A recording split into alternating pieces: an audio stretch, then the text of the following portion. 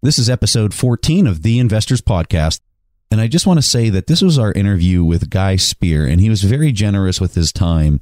He afforded us about an hour and 50 minutes of his time during this interview. And so what we did is we split this interview into two parts. So this episode is going to be about 45 minutes long. And then next week, we'll release the second part, which will be about another 50 minutes.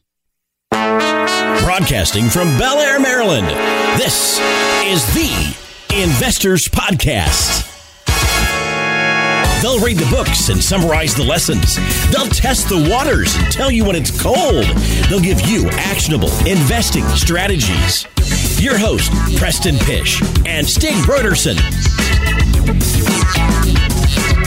Hey, how's everybody doing today? This is Preston Pish, and as usual, I'm accompanied by my co-host, Stig Broderson. And today, we've got two guests for you. Hari Ramachandra from Bits Business is with us, and he's helping us interview our guest who we are just thrilled to have on the show today, and that is Guy Spier. So I know I sent out a couple emails to some of the people in the audience, giving people an idea of who Guy is and that he was going to be coming on our show. So let me just open up by saying that Guy is the best-selling author of the book, The Education of a Value Investor, and I can say unequivocally that this book was Stig and I's favorite read for 2014. In fact, I was talking to one of my close friends, Colin Yablonsky, on the phone the other night, and he told me that he was recently reading Guy's book, and he said that he finished 2/3 of this book in a single day. And he quoted something like, Preston, whenever you're receiving that much value, it's really hard to put something down and walk away from it. So I know it might sound like we're really promoting Guy's book pretty hard here because we're literally looking at him and have him on the show. But if that's how you feel and you don't want to put up with our perceived bias on how good Guy's book is, I encourage you, go to Amazon, pull up the general public's comments and reviews of his book, and you will see how many 5-star reviews there are for this book. So in one phrase to the audience, this is a must-read book, and we highly recommend that you go out and get it. And if you forget the name or you want to be able to pull it up later on, we'll have that in our show notes, and you can link to that and check it out. So here's a little background on Guy. So Guy graduated the top of his class from Oxford University with a degree in economics. After graduation, he was awarded the George Webb Medley Prize for Best Performance in Economics that year. In fact, his performance was so stellar that during that time, he became a contemporary of David Cameron, who was the Prime Minister of the United Kingdom. After he attended economic tutorials with the man in charge of the entire UK, Guy decided to take some time off, so he went to Harvard Business School. Like Stig, everyone's got to slack off from time to time, so... And that was obviously a really bad joke on my part. But hey, we'll keep moving here. So then in 1997, Guy started his own fund. It was the Aqua Marine Fund, and he styled it after Warren Buffett's 1950 partnership. Guy is well known for bidding $650K with Monish Pabrai for a charity lunch back in 2007. And for all of our dedicated listeners, yes, that's Monish Pabrai, the gentleman we discussed in episode 4 with Hari. So if you're wondering, Guy and Monish are close friends, and we are of the opinion that both of these gentlemen are the up and rising stars within value investing community. So without further delay, I extend my warm welcome to Guy Spier. So Guy, what did I miss? Oh, first of all, Preston, Stig, and Hari, it's such a pleasure to meet you. And thank you so much for having me.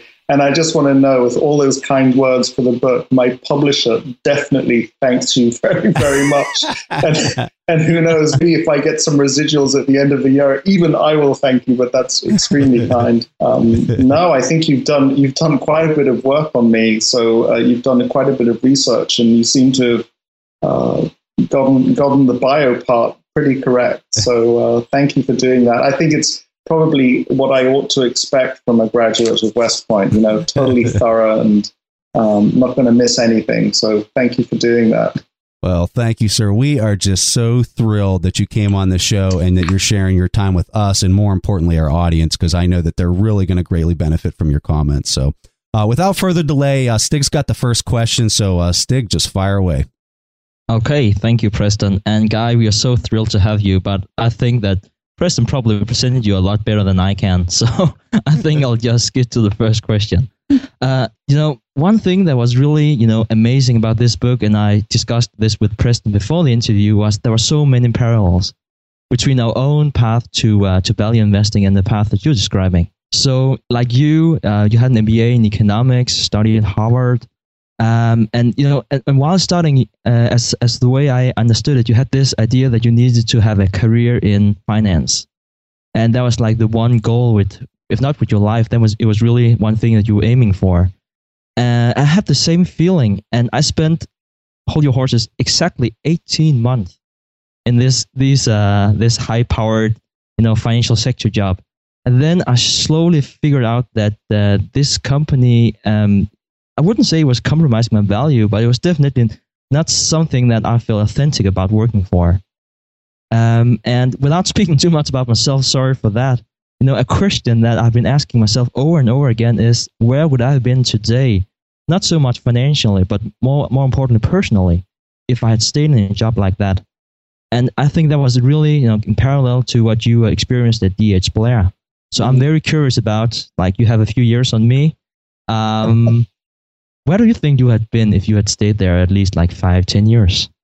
And I just want to throw something out there for the audience that maybe haven't had the opportunity to read your book yet, Guy. And what Stig's question was referencing at DH Blair is where Guy originally started out working in Wall Street. And he talks about his experience of working for this company where the company would basically dress up a new company that they were trying to sell to different investors. And they would highlight the few strengths and just neglect to even mention a lot of the risks associated with the investment.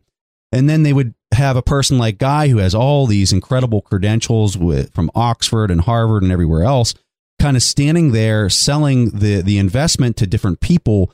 And it put him in this position that was not him. It was not who he really wanted to be as a person. And he talks about this experience in the book, and it's just extremely profound. And so just to add a little context to it in case you aren't familiar with what we're talking about.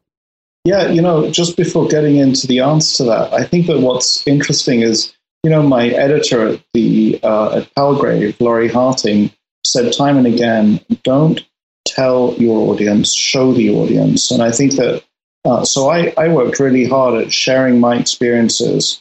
And it's just very rewarding for me to see somebody like you say, oh, that I had a similar experience, because I think that it sort of brings the reader and the writer together. You're like, we're in the same boat.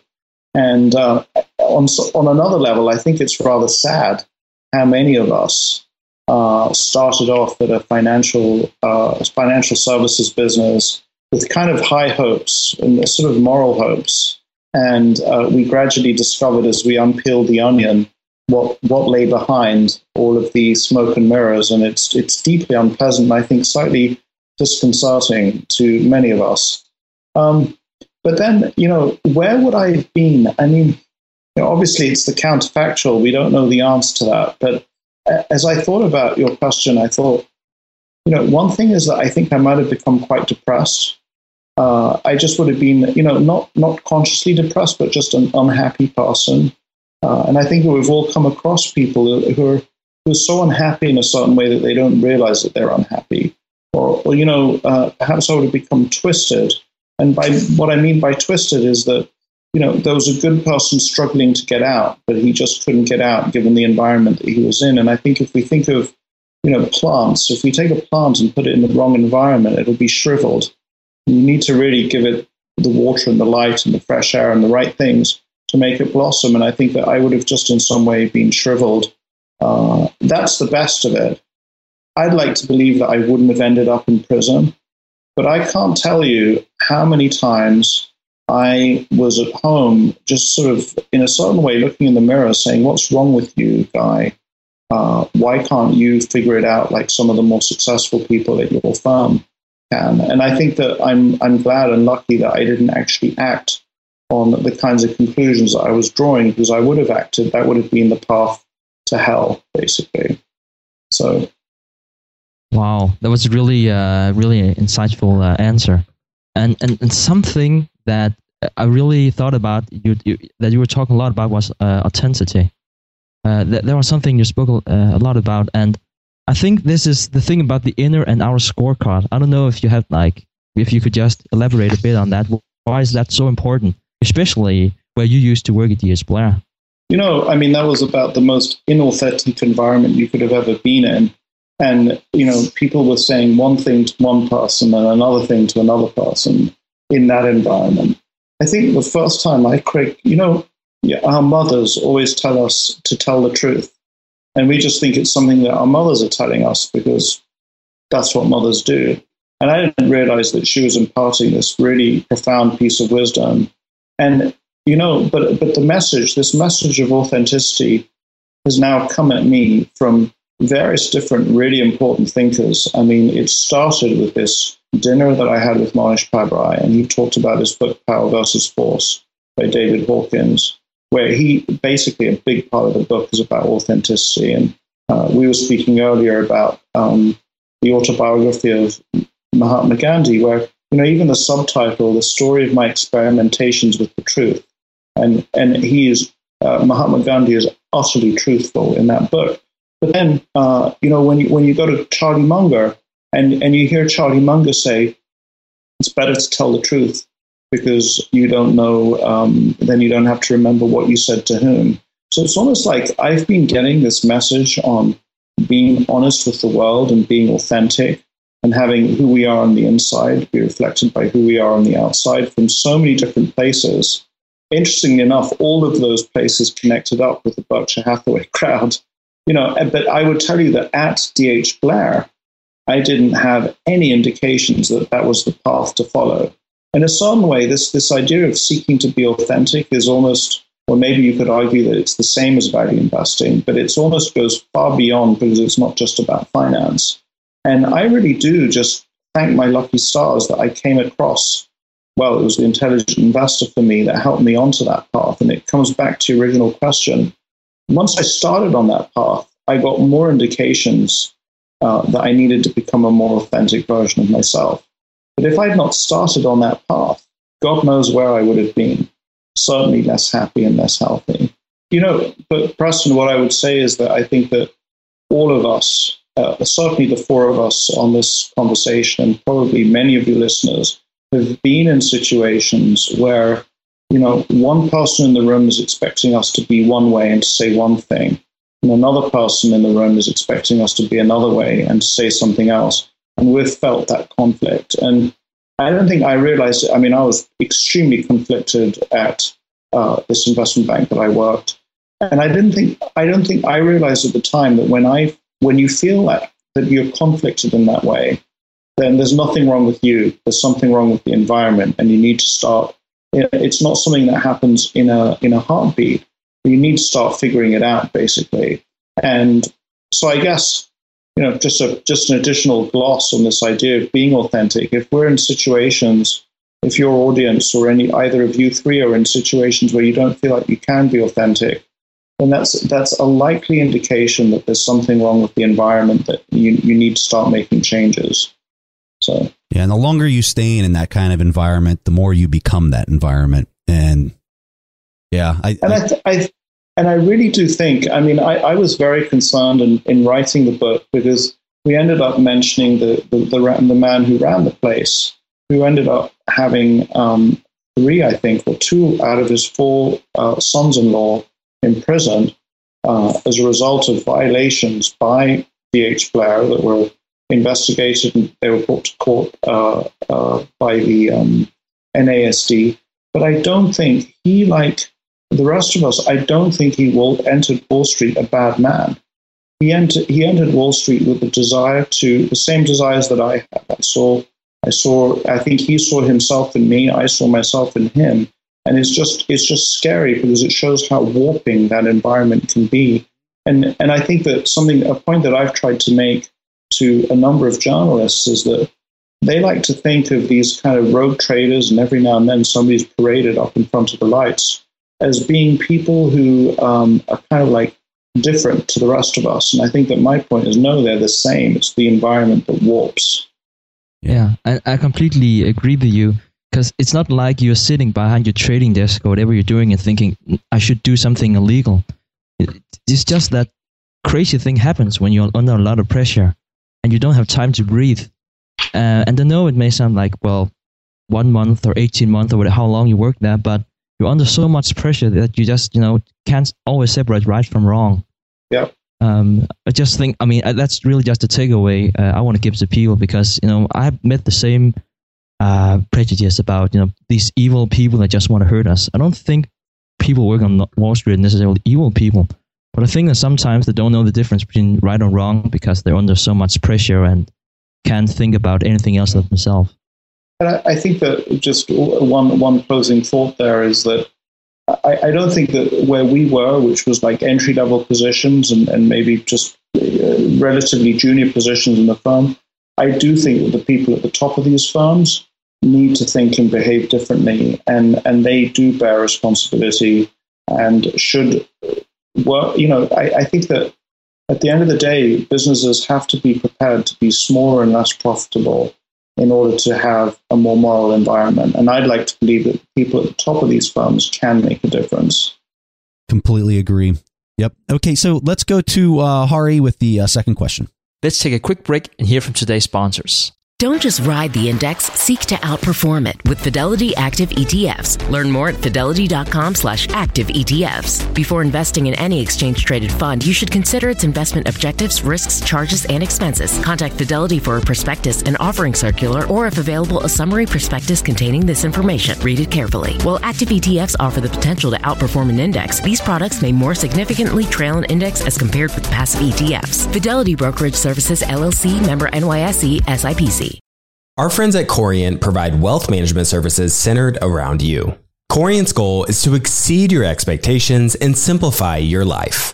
Corient has been helping high achievers just like you enjoy their lives more fully, preserve their wealth, and provide for the people, causes, and communities they care about. They are one of the largest integrated fee-only U.S. registered investment advisors, and Corient has deeply experienced teams in 23 strategic locations. They have extensive knowledge spanning the full spectrum of planning, investing, lending, and money management disciplines. The teams at Corient put the collective power of their expertise into building you the custom wealth, investment, and family office solutions that can help you reach your holistic financial goals, no matter how complex they may be. Real wealth requires real solutions. For more information, speak with an advisor today at corient.com. That's spelled Corient.com. That's Corient.com. When Rainn Wilson had a great idea, he turned to AT&T Business. They assured him no matter how out there his idea may be, they had his back. So he came up with this, a talking pillow designed to put you to sleep, backed by a reliable network and the only network with built-in security controls. And thus, Sleep with Rainn was a hit. Take your business to the next level at business.att.com. That's business.att.com. All right, back to the show.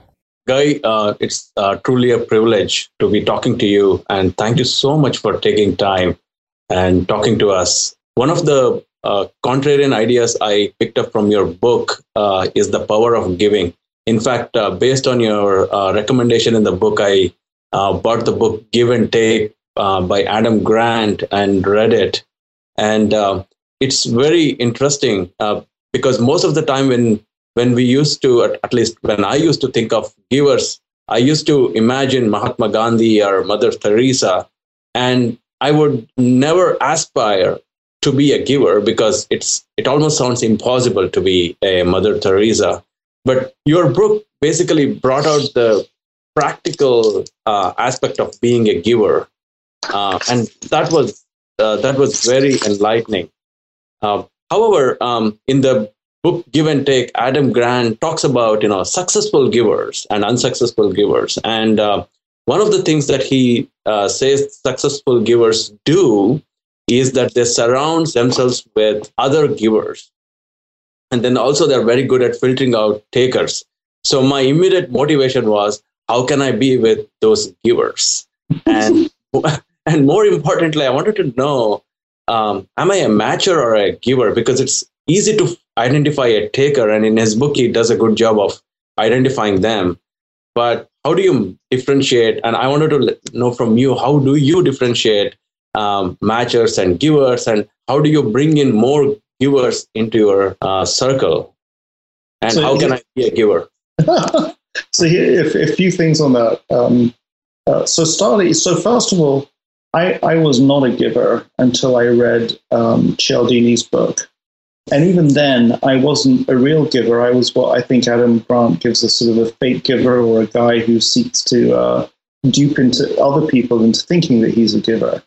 And I was, if you would have asked me at the time, my sort of approach with, like, I used to go and buy boxes of chocolates, small chocolates, and hand them out to people as I met them. And if you would have given me truth serum, I don't think I would have admitted this in general, but I would have said, I am doing this in order to manipulate the world into helping me out, basically.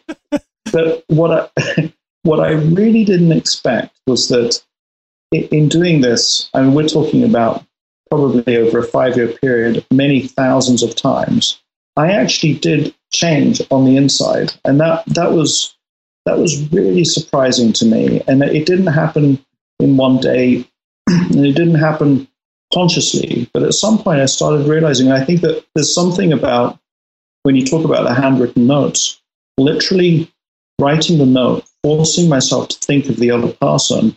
I mean, I think that part of the power of that is not the impact that the handwritten note has on the recipient.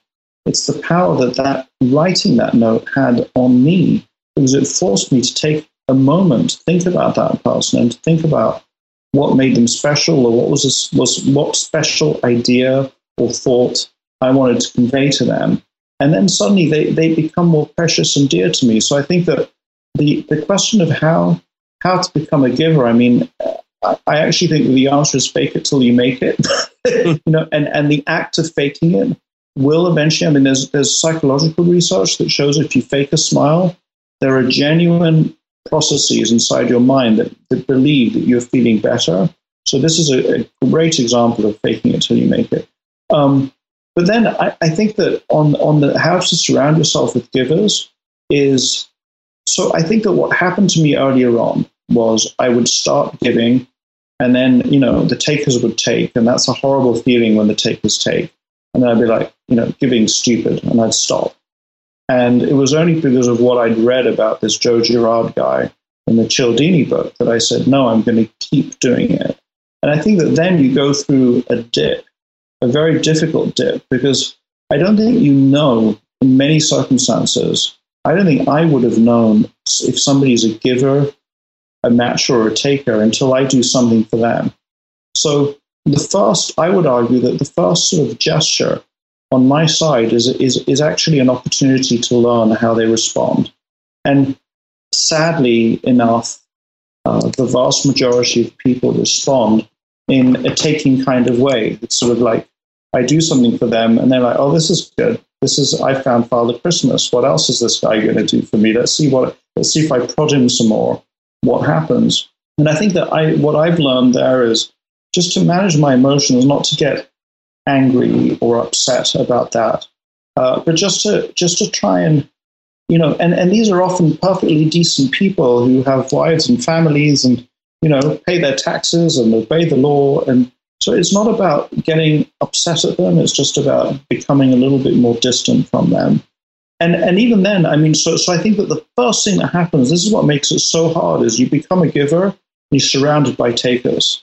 And that's no fun at all. And you can't change the network of your relationships overnight. So it's sort of like a process of hard work to quietly, to slowly, and it comes down to very minor things, I think, like just answer the other person's email, somebody who's clearly a taker, just don't flame them or anything, but just take a little bit more time before you answer them. Maybe drop them from the Christmas card list. Just let them be a little bit more distant, a little bit further away. And then, then over time, now it's just between the matchers and the givers. And I think actually the givers are extraordinarily rare. It's not that hard to identify them, because when you do an unexpected act of kindness to them, they immediately respond with something generous back, or their first thing is to be generous to you without any request from you. So that's often a very, very good sign that they're givers. And then I think just over time, so surrounding yourself with takers, surrounding yourself with givers is not something that I think happens you can't force it to happen. What you have to do is slowly and gently remove the takers from your life, And as I removed the takers from my life, there was more space for givers to enter in. And I think that as I distanced myself from some of these takers, I started noticing some of the givers that were around that I just wasn't paying attention to. And there actually were sort of quiet wallflowers in the corner. And I should have just paid attention because they were actually wonderful people who weren't trying to insinuate themselves in any way. So I guess I think there's a certain wonderful sort of beauty in this, that it's just not something that you can switch on or off. It's something you have to work at over a long period of time, basically. And I would say that I'm still working at it. It's not easy, and it's really counterintuitive to a lot of people. And I think that that's one of life's biggest lessons is whenever you finally reach the point where you realize if you want to have something or you want to receive something, you've got to give it first. It's as simple as walking in. Ever walk into a building where there's two sets of doors like that control the air conditioning that goes in and out of the building? And whenever you walk up to that first door and you open it for the person who's coming behind you and you let them go through first, what do they do whenever you walk up to the next set of doors that are there? I'd argue most of the time, 90% of the time, that person opens the second set of doors for you and then you walk in. Yeah. And so in order to receive the luxury of having somebody open the door for you, you have to open the door for them first. And I think a lot of people try to do that in reverse, where they want the door opened for them before they open it for somebody else. And I know that that's a really generic example, but I think in life, it's truly, that applies to everything you do in different forms. And whenever you start figuring that out, and it's taken me a long time to figure it out, but I have, slowly figured that out, that I've got to open the door for the other person before they're going to ever open it for me. And it's just it's an amazing piece in Guy's book where he's talking about the power of giving, and just an amazing question, Hari, and a fantastic response, Guy. I think it's really something important to highlight to the audience. But I would also say that I think that we're living in a world, I think, where before the advent of the internet, before the advent of radical openness, you could fake being a sort of a giver by being a matcher, and that would work because people didn't find out about you so fast. I think that in a radically open world, this sort of being a giver is just much more powerful, and it's in a certain way it's the only way to be, because people just find out about you that much faster, basically. Yeah. So okay, so I'm going to move on to the third question, which is mine. And we talked about this a little bit in the first question about surrounding yourself with people that you admire. And so it's just incredibly important. I know this is like one of my biggest things, and that's probably why it's my first question, is if you could go back to the time when you were 18 years old, Guy, and you could pick only 3 role models and you could study them and really kind of understand their essence and the way that they make decisions, who would those 3 people be? So, I was looking at this before, and obviously, I think that anybody, there's so many people that I would have loved to have picked, but would end up discarding for one reason or another, because, they were, Marcus Aurelius was a military leader. He was a hell of a wise guy, but he was a military leader, and I don't much that I want to model myself after a Roman military leader. Or I am so deeply impressed with Sir Ernest Shackleton for the way he handled his mistakes and the way he got his men home. But at the end of the day, I'm not an Arctic explorer, and I think that it's sort of a too narrow a sort of a slice of his life that I'm taking. I think there's some aspects of what Sir Ernest Shackleton did that were utterly crazy. And if we look at talk to Hari for a second about Mahatma Gandhi again, there's just no way in hell that I would want to model myself after a guy who almost killed his child. I mean, he describes in the book that, so his son had don't remember what he was ill from, but the doctors came and said that it was really a good idea to give his son some beef broth. And Mahatma Gandhi just couldn't bring himself to do it, even though that might have. So I would not want to model my life after Mahatma Gandhi either. So I think that what we get to is people who are very similar. So the 3 names that I put down very easily were Warren Buffett, Charlie Munger, and Ben Franklin. And I don't think that that's particularly surprising to the audience. I think that they have lived such full and complete lives. There's a rich each one of them provides a rich seam to mine for ideas and insights about how to live one's own life. So those are the three. Sorry, Mahatma Gandhi. Sorry, Sir Ernest Shackleton. Sorry, Marcus Aurelius. A guy whose life I just don't know well enough. But I think, funnily enough, it sort of refers back to the previous question, is Abraham Lincoln. And, I think that you were asking Hari about how to be a giver in a world of matches and takers. And I know that there were a number of times in his career where he did that. He acted as a giver in a world of matches and takers, and he was willing to suffer the consequences and only reap the benefits, many years down the road when these people came back to support him. So I think that, but I just don't know his life well enough. The next question, that is about investors and great investors. So Preston and I have studied a variety of investors, and we surely learned a lot about compounding capital over the years. Then we stumbled across you, Guy, and someone like Mohnish Pabrai, and suddenly you started to talk about compounding goodwill, which was a completely new concept for me. So I was just curious, what was the trigger for you? Was it when you found Dale Carnegie, How to Win Friends and Influence People, or was it another book, or was it when you met a certain person that you started to send out these thousands thank you notes? I think I saw somewhere on YouTube that you sent out, I think you said 20,000 thank you letters. That was impressive. What was the trigger for that? Well, very certainly, the trigger for sending out those notes was the story of Joe Girard in Cialdini's book. And literally, I also had a book of Warren Buffett's letters at the time. Not Warren Buffett, sorry, Ronald Reagan's letters at the time.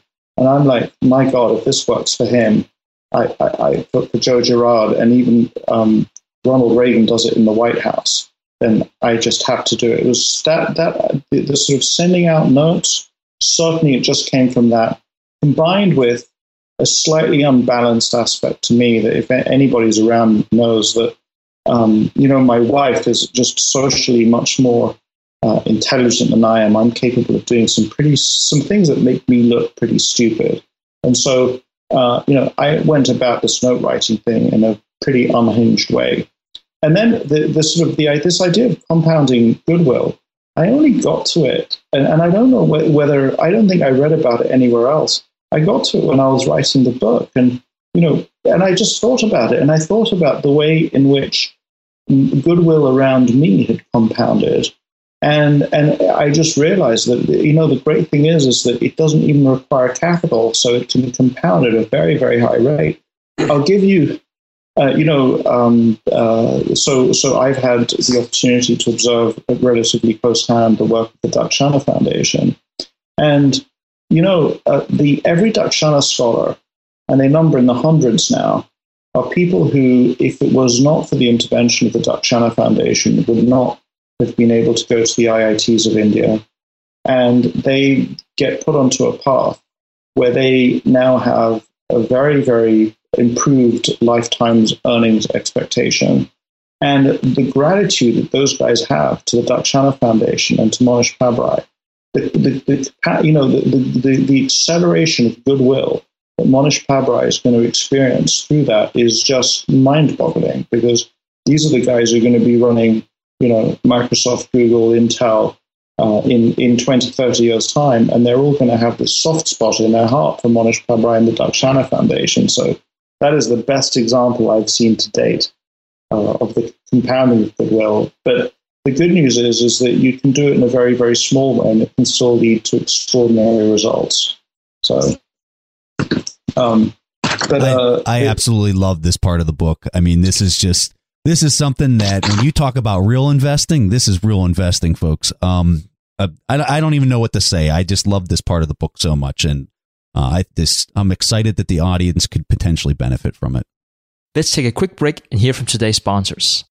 If you're looking for the right franchise concept at the right time, an iFlex Stretch Studio franchise is the business for you. iFlex is the newest franchise concept from the founders of The Joint Chiropractic. With over 200 licenses already awarded to our regional developers, there's never been a better time to own an iFlex franchise in your market. An iFlex Stretch Studio franchise offers its clients the best in professional assisted stretching for one affordable price in one beautiful location. Even the Mayo Clinic says stretching can increase flexibility and improve your joints' range of motion, helping you move more freely. Prime regional developer opportunities and franchise locations are going fast. Don't miss this opportunity to get into this rapidly growing health and wellness business from the founders of The Joint Chiropractic. Find out more today. Call 888-994-3539 or visit iflexpodcast.com. Call right now, 888-994-3539 or visit iflexpodcast.com.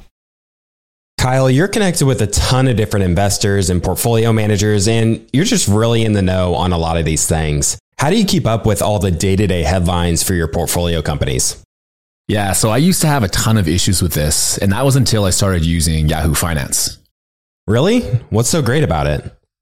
So Yahoo Finance is awesome. I have my whole portfolio entered and I can easily see all the top headlines to keep up with the recent news. And each day you get an overview of the major global events that might be moving the market. So I'm ready to easily pounce on any opportunities that come my way. What else can you do on Yahoo Finance's platform? They also have a number of cool features, including a tool that lets you link all of your investment accounts, analyst ratings, and independent research, as well as the ability to create customized charts. Well, now I know that the audience is really going to love this one and actually see they have 90 million monthly active users. For comprehensive financial news and analysis, visit the brand behind every great investor, yahoofinance.com. The number one financial destination, yahoofinance.com.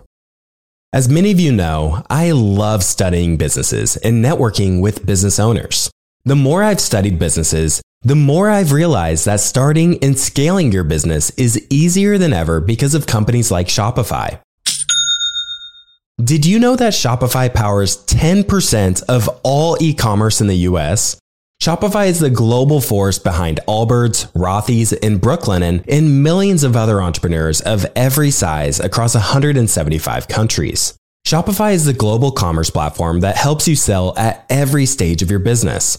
From their all-in-one e-commerce platform to their in-person POS system. Wherever and whatever you're selling, Shopify's got you covered. Shopify even helps you turn browsers into buyers with the internet's best converting checkout, up to 36% better compared to other leading commerce platforms. What I personally love about Shopify is that it's the turnkey solution to kickstart and grow your business, and they are totally committed to giving you the necessary tools to succeed as a business owner. Plus, they have an award-winning customer support team there to help you every step of the way. Because businesses that grow with Shopify. Sign up for a $1 per month trial period at shopify.com/WSB. That's all lowercase. Go to shopify.com/WSB now to grow your business no matter what stage you're in. That's shopify.com/WSB. All right. Back to the show.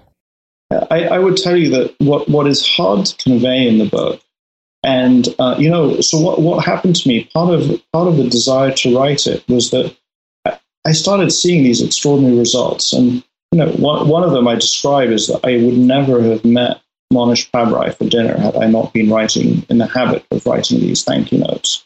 But people would see these good things happening in my life, and they usually students or younger people, and they say, "Oh, that's because you got a great education," or "That's because you know Monish Pabrai," and I was like, "No, you don't get it. It's because I've been writing these thank you notes," and they'd still be like, "No, that's utter garbage. You're just sort of saying that to sort of push me away." And so part of the motivation was like, "No, I'm going to write it down." And then maybe when I've written a book about it, some of these people will believe me that I really feel this way.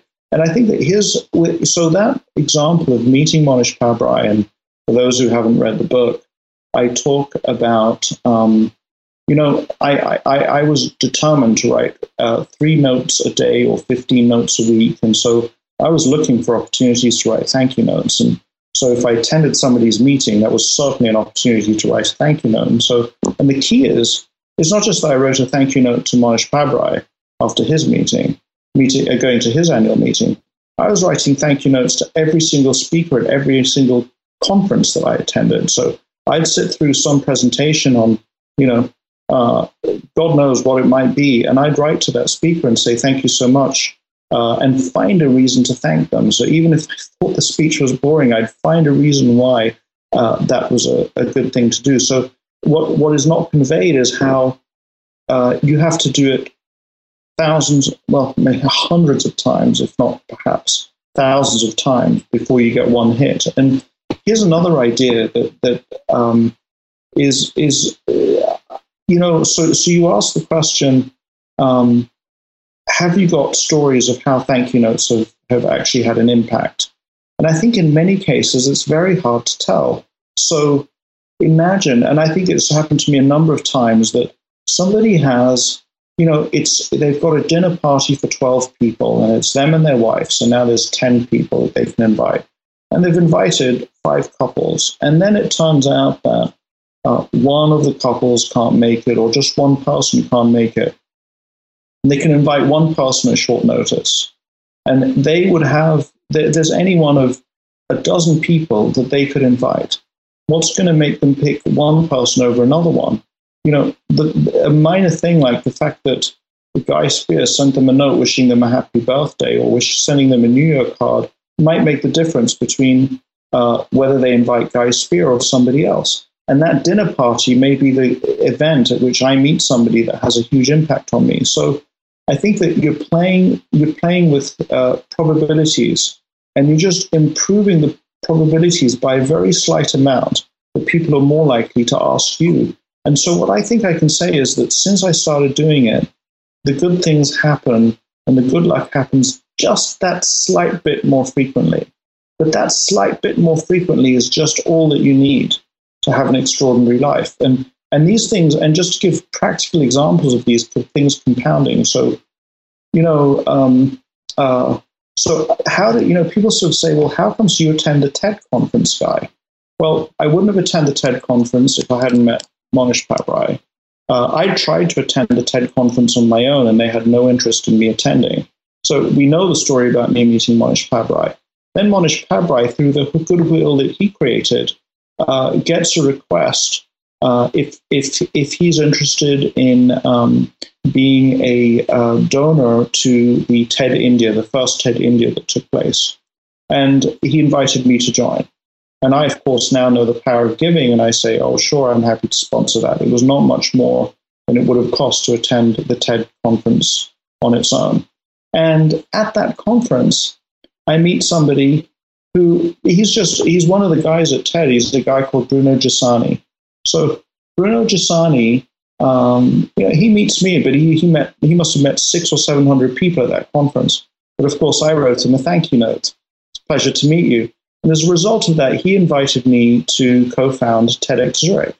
And as a result of being part of TEDx Zurich, I met a whole slew of people.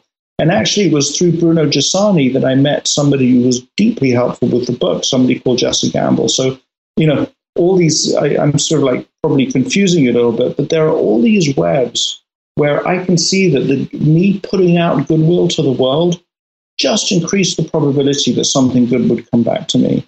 But part of the key, and I see Preston nodding away, is that you can't expect anything. You send it out, and a bit like this is an approach to the world that is not like mammalian mating. This is more like a frog swimming over a bunch of eggs and just sending its sperm everywhere, and you wait and see later to see what develops into a tadpole and what doesn't. And so. But what I would tell you guys, and this is probably heretical, is that I am so addicted to that if you had to ask me to choose between, if you wanted to distinguish between the philosophy of value investing and this goodwill creation strategy, I'd probably choose the goodwill thing because it's so applicable in so many more circumstances than value investing. For value investing, you need to be in developed markets and all sorts of things have to be working for you. Whereas I'd like to believe that with this goodwill stuff, you could be the guy in China working on a key, offloading boats, and still end up very successful. And the great part about it is it only costs the cost of a piece of paper and an envelope, unlike value investing where you might have to have, a couple $1,000s to put something in the market. Absolutely. And here's something that because it's come up, so your audience may be asking you themselves at this point, but what am I going to write that's going to be meaningful to some wealthy, powerful, influential person? And I just want to, here's something that's really important that's hard to believe. So what can I write to Warren Buffett, let's say, that would make him feel impacted by what I've written? Because he doesn't need anything from me, absolutely nothing. And the answer is that everybody feels better about themselves and the life that they're living if they know they've had a positive impact on somebody else. So a short note, and it should be short, because they don't necessarily have a lot of time to read it. It says, you have had an impact on me. I'm now living a different life, because it is something that we can do to the most powerful and influential and rich people on the planet, even if we have nothing. So sharing that sentiment is valuable. I'll just share one other thought with you, which you'll find funny, is that, so I write about the power of thank you notes and the importance of doing it in the book. And so after the book was published, I've been getting quite a high rate of handwritten notes coming into my office. They're all coming back to you. You sent them out there, and now they're all coming back to you. So here's my problem, is that now I can't very well ignore them. I mean, that would be not walking the walk. So I feel obligated, and I do want to respond personally to every single one.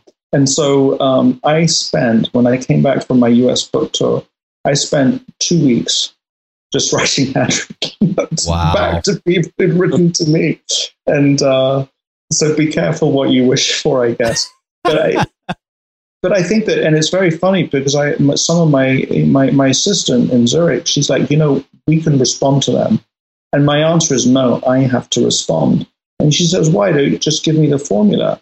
And my answer to her is, and I don't know that if she fully internalized this, is that I have to write it because if I don't write it, then I won't learn. And in the process of writing it, there's this idea that the writing changes you. And I need to read these notes and then write the answer myself for my own benefit. So I can definitely testify to that, because I initially reached out to Guy and I just had this vague hope that he would come on our podcast. And to my surprise, he actually responded himself. So I can definitely testify to that. But yeah, I don't know. I think most people, if they had the privilege of having an assistant, I think most people would probably let the assistant respond. But I was pretty impressed that you responded and you did it fast. And then Stig forwarded me the message, and I about jumped through my roof. Don't do that. Your children won't be very happy with you.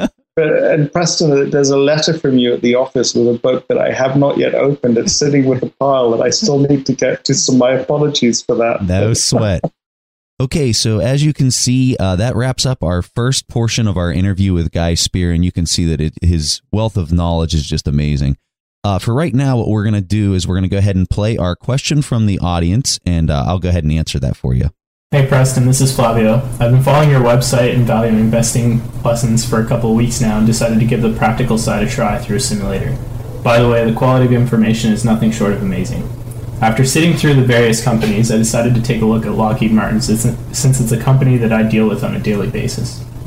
When I was looking at it, I noticed that the EPS is stable and rising, however the book value is unstable at best.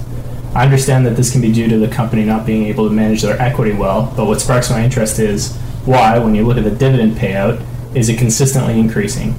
I would assume that as a company your priority would be to retain or at least stabilize your equity rather than pay out most of your earnings in a dividend, but it doesn't seem to be the case with Lockheed.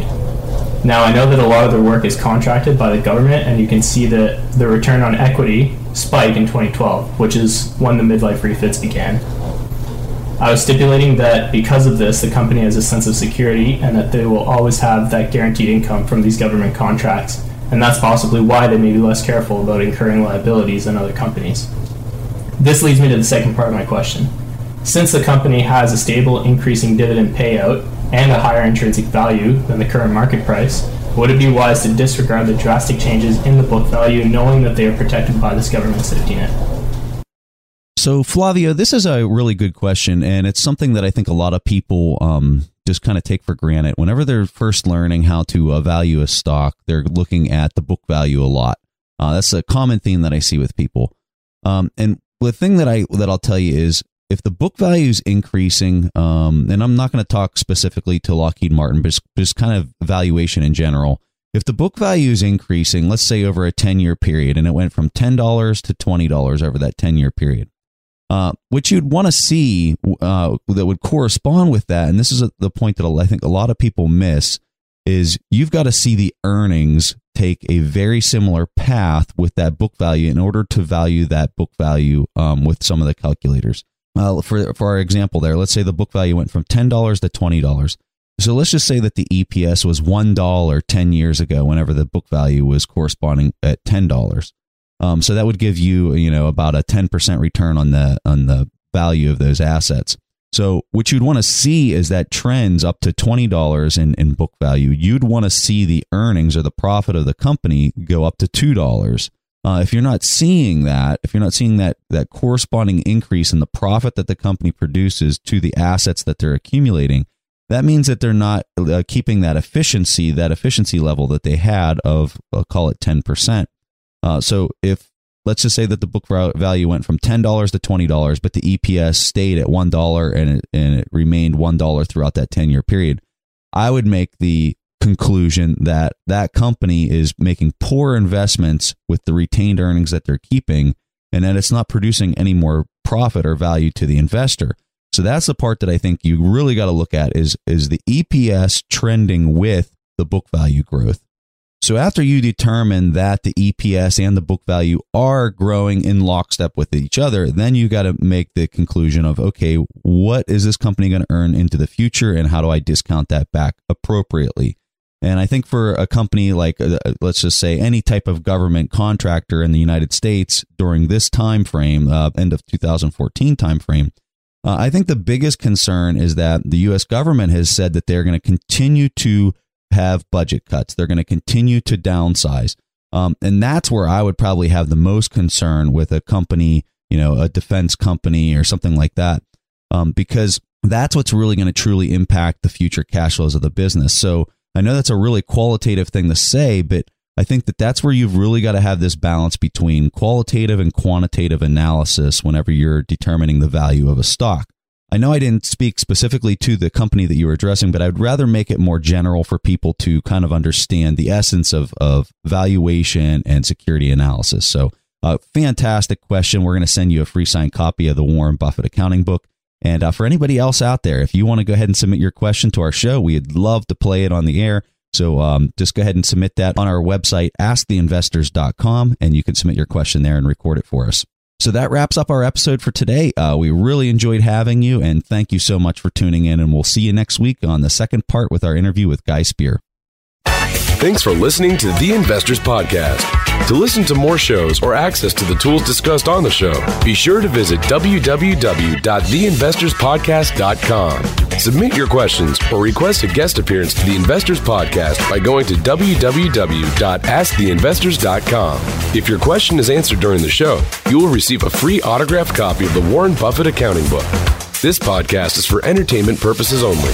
This material is copyrighted by the TIP Network and must have written approval before commercial application.